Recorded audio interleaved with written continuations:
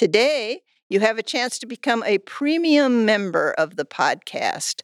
Click one of the premium membership levels and you can get everything from a free book by an ag arts artist to free postcards to extra bonus interviews to the chance to have a piece of writing critiqued by me and a free workshop or reading by Mary Swander.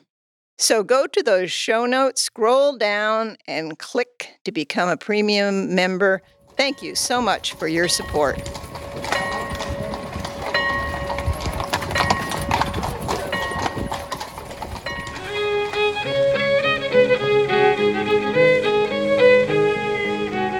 I have a special announcement today. This podcast has a new look and a new name. The podcast is the same podcast, but what was formerly Ag Arts from Horse and Buggy Land is now Mary Swander's Buggy Land. Less of a mouthful, I think, and better coordinated with my Substack page called Mary Swander's Buggy Land. So how about that? Mary Swander's Buggy Land is now both a podcast you can access wherever you get your podcasts and a Substack page you can access at substack.com. We have a jazzy new logo on both sites. I drove the designer nuts getting the buggy to look like the Free Martintown buggies and not the buggies on the horse and buggy traffic warning sign. Look closely. The Free Martintown buggies have a window on the side so that the Amish can see if a car is trying to pass them. A huge detail. Too many cars try to pass them in unsafe conditions. When the road is too narrow, too slippery with mud or ice, or on a hill. Do not pass a buggy on a hill. You just can't see that other buggy or car or corn picker coming at you. The paper has been warning against that trick for at least 100 years. But do listen to Mary Swander's Buggy Land podcast on hills or flat stretches, on freeways or back roads. If you're a subscriber, you'll still get the podcasts. Again, nothing has changed but the name and logo. The picture of the laundry strung between the barns is gone. The perfect Free Martintown buggy has replaced it. If you want a picture of laundry blowing in the wind, come and visit our studio in downtown Free Martintown.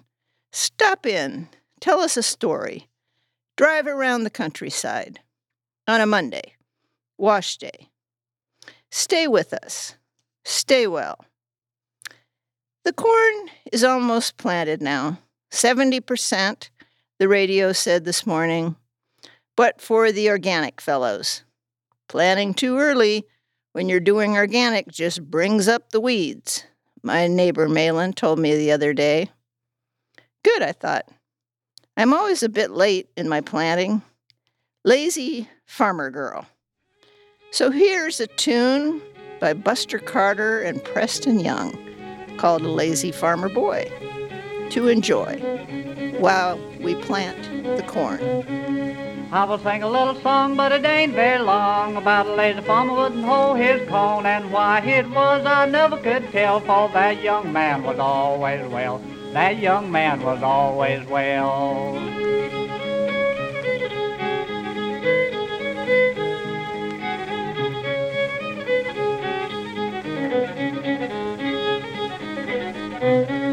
He planted his corn on June the last. In July it was up to his eye. In September there came a big frost, and all that young man's corn was lost. All that young man's corn was lost.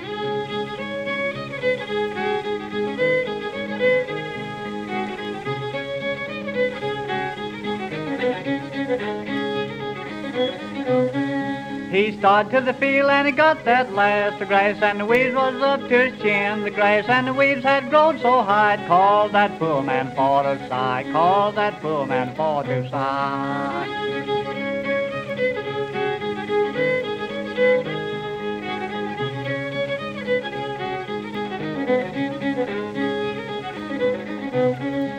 Now his courtship had just begun, saying, young man, have you hold your corn? I've tried in vain, but I don't believe I'll raise one grain. Don't believe I'll raise one grain.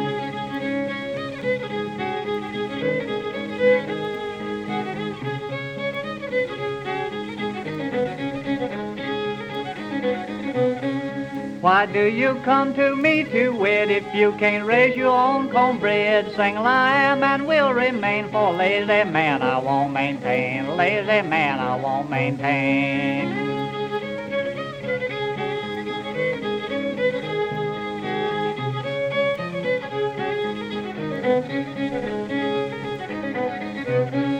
He hung his head and walked away, saying, kind miss, you rule the day that you was born. For give me the devil, cause I wouldn't hold my calm. Give me the devil, cause I wouldn't hold my calm.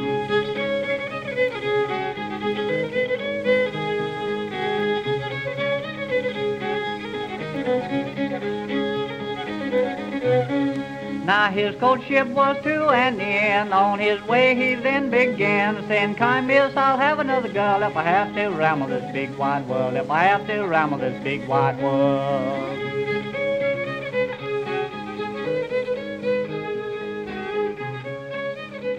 Well, the Iowa legislature planted a lot of seeds this season and stirred up lots of weedy opposition on a lot of fronts.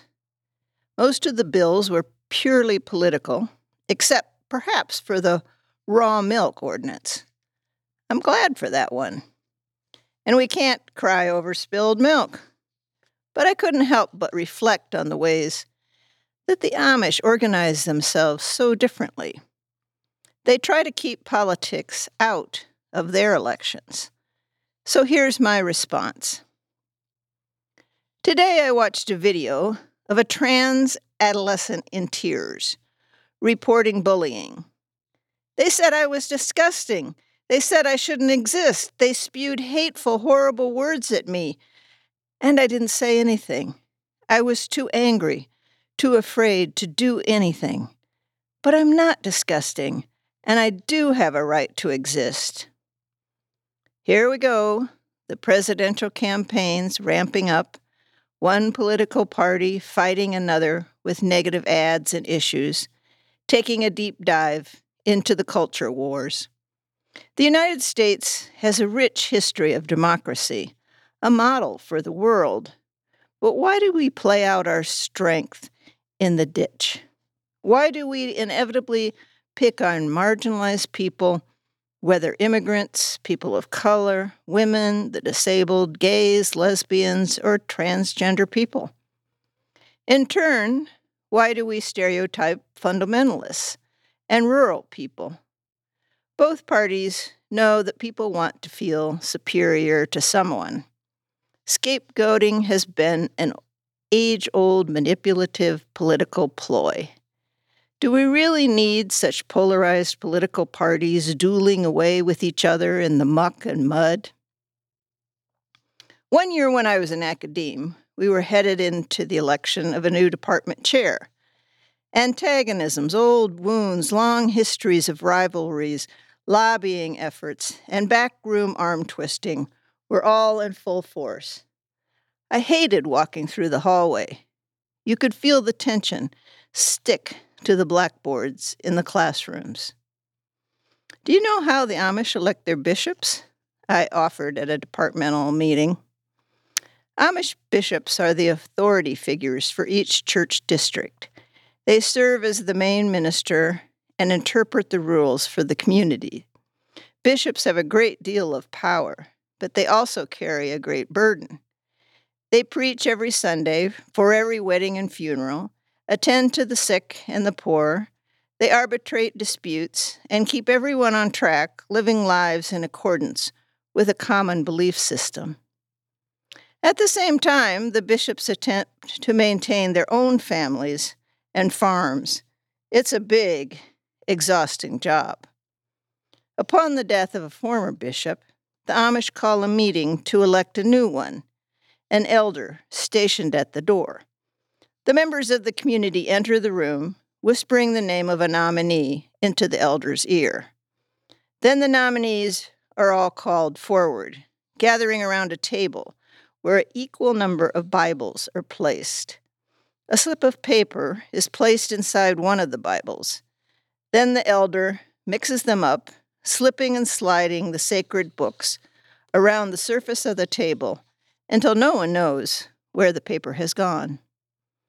The nominees draw Bibles, and the one who finds the piece of paper inside is named bishop for life. Finally, the whole community lines up, one by one. They approach the new bishop, shake his hand, and tell him how sorry they are that he has to assume the duties of the job. "Why don't we try something like that?" I asked the department. They laughed. "Swander wants to change the whole system," a colleague chuckled. That's right, I did. Obviously, the Amish don't have a perfect system. The lot, as it's called, is still patriarchal and has room for enormous error. The wrong young man may draw the slip of paper, and the community can be stuck with him for 50 years. Or a deserving candidate may not even get nominated. The young elected bishop may harden over time with the responsibilities of the position, driving others from the area with his strict or harsh rules. But generally, the Amish know each other well. They know each other's families and how the nominees were raised. They've known the nominees since they were born and can wager a good guess how their personalities will develop to fit the role of bishop. Part of the lot is democratic. Part of it is left to chance or placed in the hands of God. The chance element eliminates the polarization, targeting, antagonism, and lobbying of our system, from electing a department chair to electing a president of the United States. And it doesn't cost any money. Think about that for a moment. No campaign contributions, no slogans, rallies, no propaganda, no emails, texts, or phone calls, no laws to suppress the vote, no campaigns to get out the vote. Doesn't that sound dull? I'm ready for dull. I've seen enough political manipulation, had enough excitement in my life. There has to be a better system than one that targets one of the least numerous and most vulnerable populations of our society. Can we rethink this mean-spirited approach to elections, please? I know. Chuckle, chuckle. You can't change anything like the election system that has been in place all these years. But change often happens slowly, one small group at a time. The first time I attended the Catholic Church in this area, the priest stood up in front of the congregation and said that next week they would elect the parish council. "I will stand at the door. When you come into the church, please whisper the name of a nominee in my ear. I will write the names on slips of paper that we will place in a hat. Then we'll draw the names out of the hat." The lot, I thought. Now, if the Catholics have adopted this Amish tradition, could the Methodists be far behind?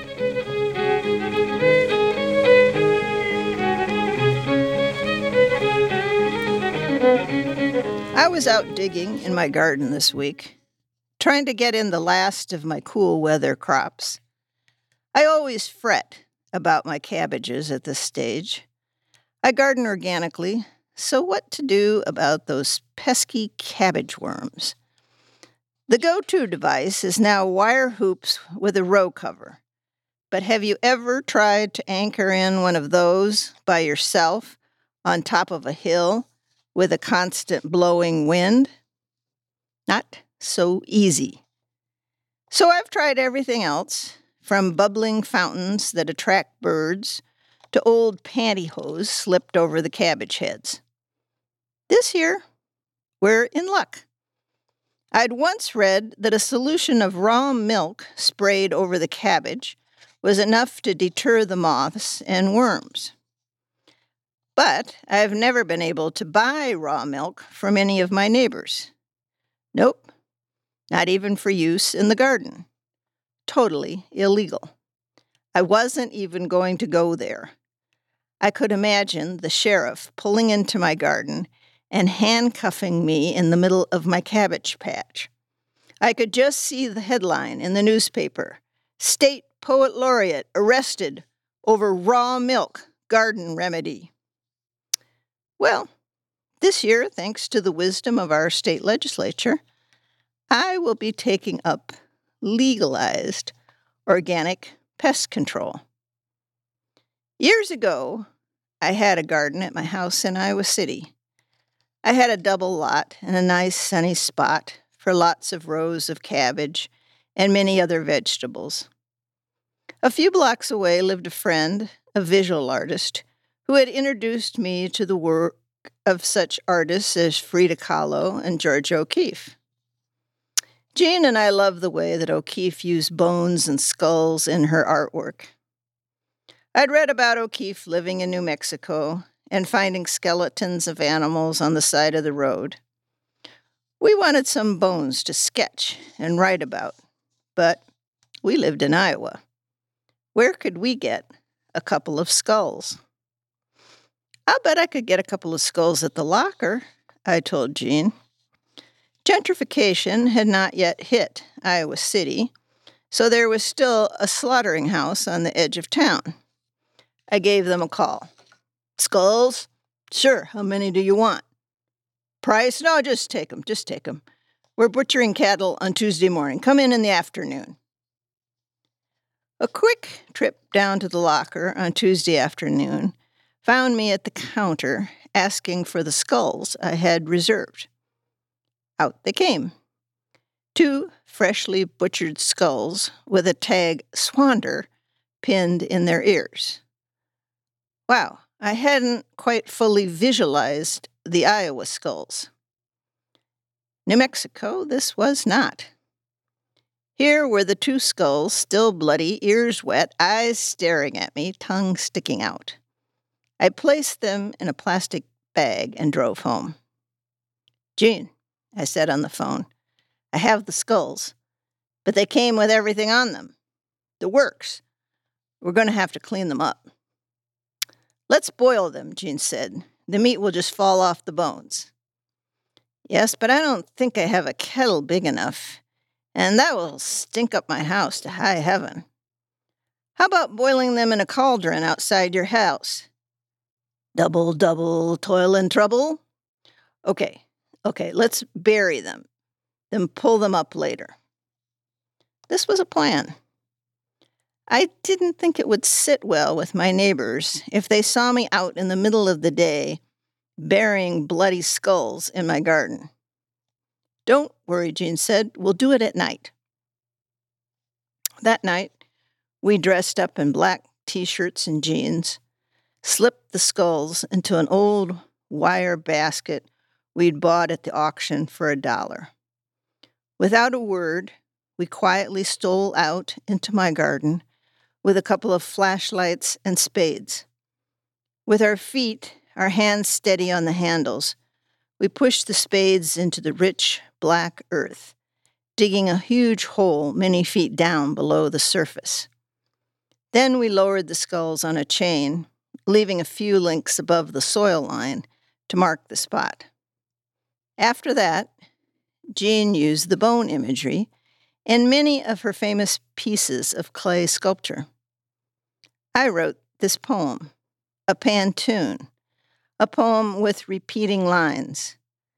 For we never repeated the experience, and as far as I know, those skulls are still buried in the garden. 2 skulls. We hope to sketch their bones, but do not want their meat. The stench floating up through our house for days. So tonight we open the cold October dirt, and the moon shines down through the scarecrow's eyes. The moon shines down through the scarecrow's eyes, and the cow skulls lower into the garden holes. Dug up in spring, flesh stripped worm clean in the April haze, the bones cast in clay become our vessels. And the cow skulls lower into the garden holes, their eyes staring through us, still in place, tongues bitten in two. The bones, cast in clay, become our vessels, our study of form, texture, color, tone. Their eyes staring through us, still in place, tongues bitten in two.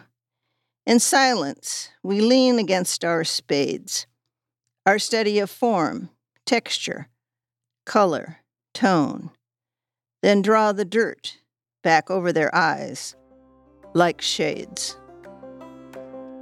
Two skulls from my collection, Heaven and Earth House.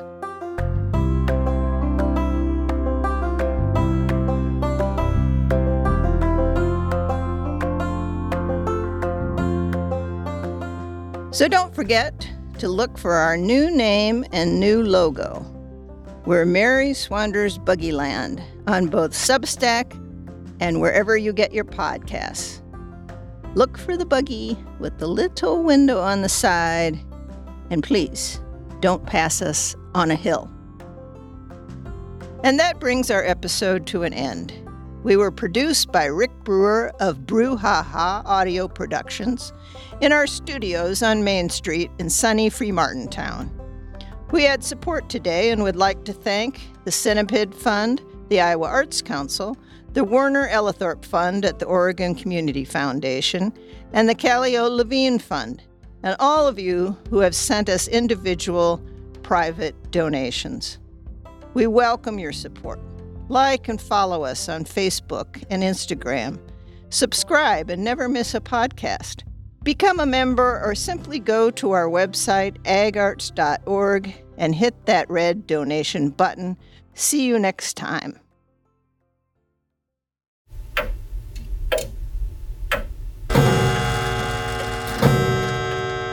Brouhaha. Double, double, toil and trouble.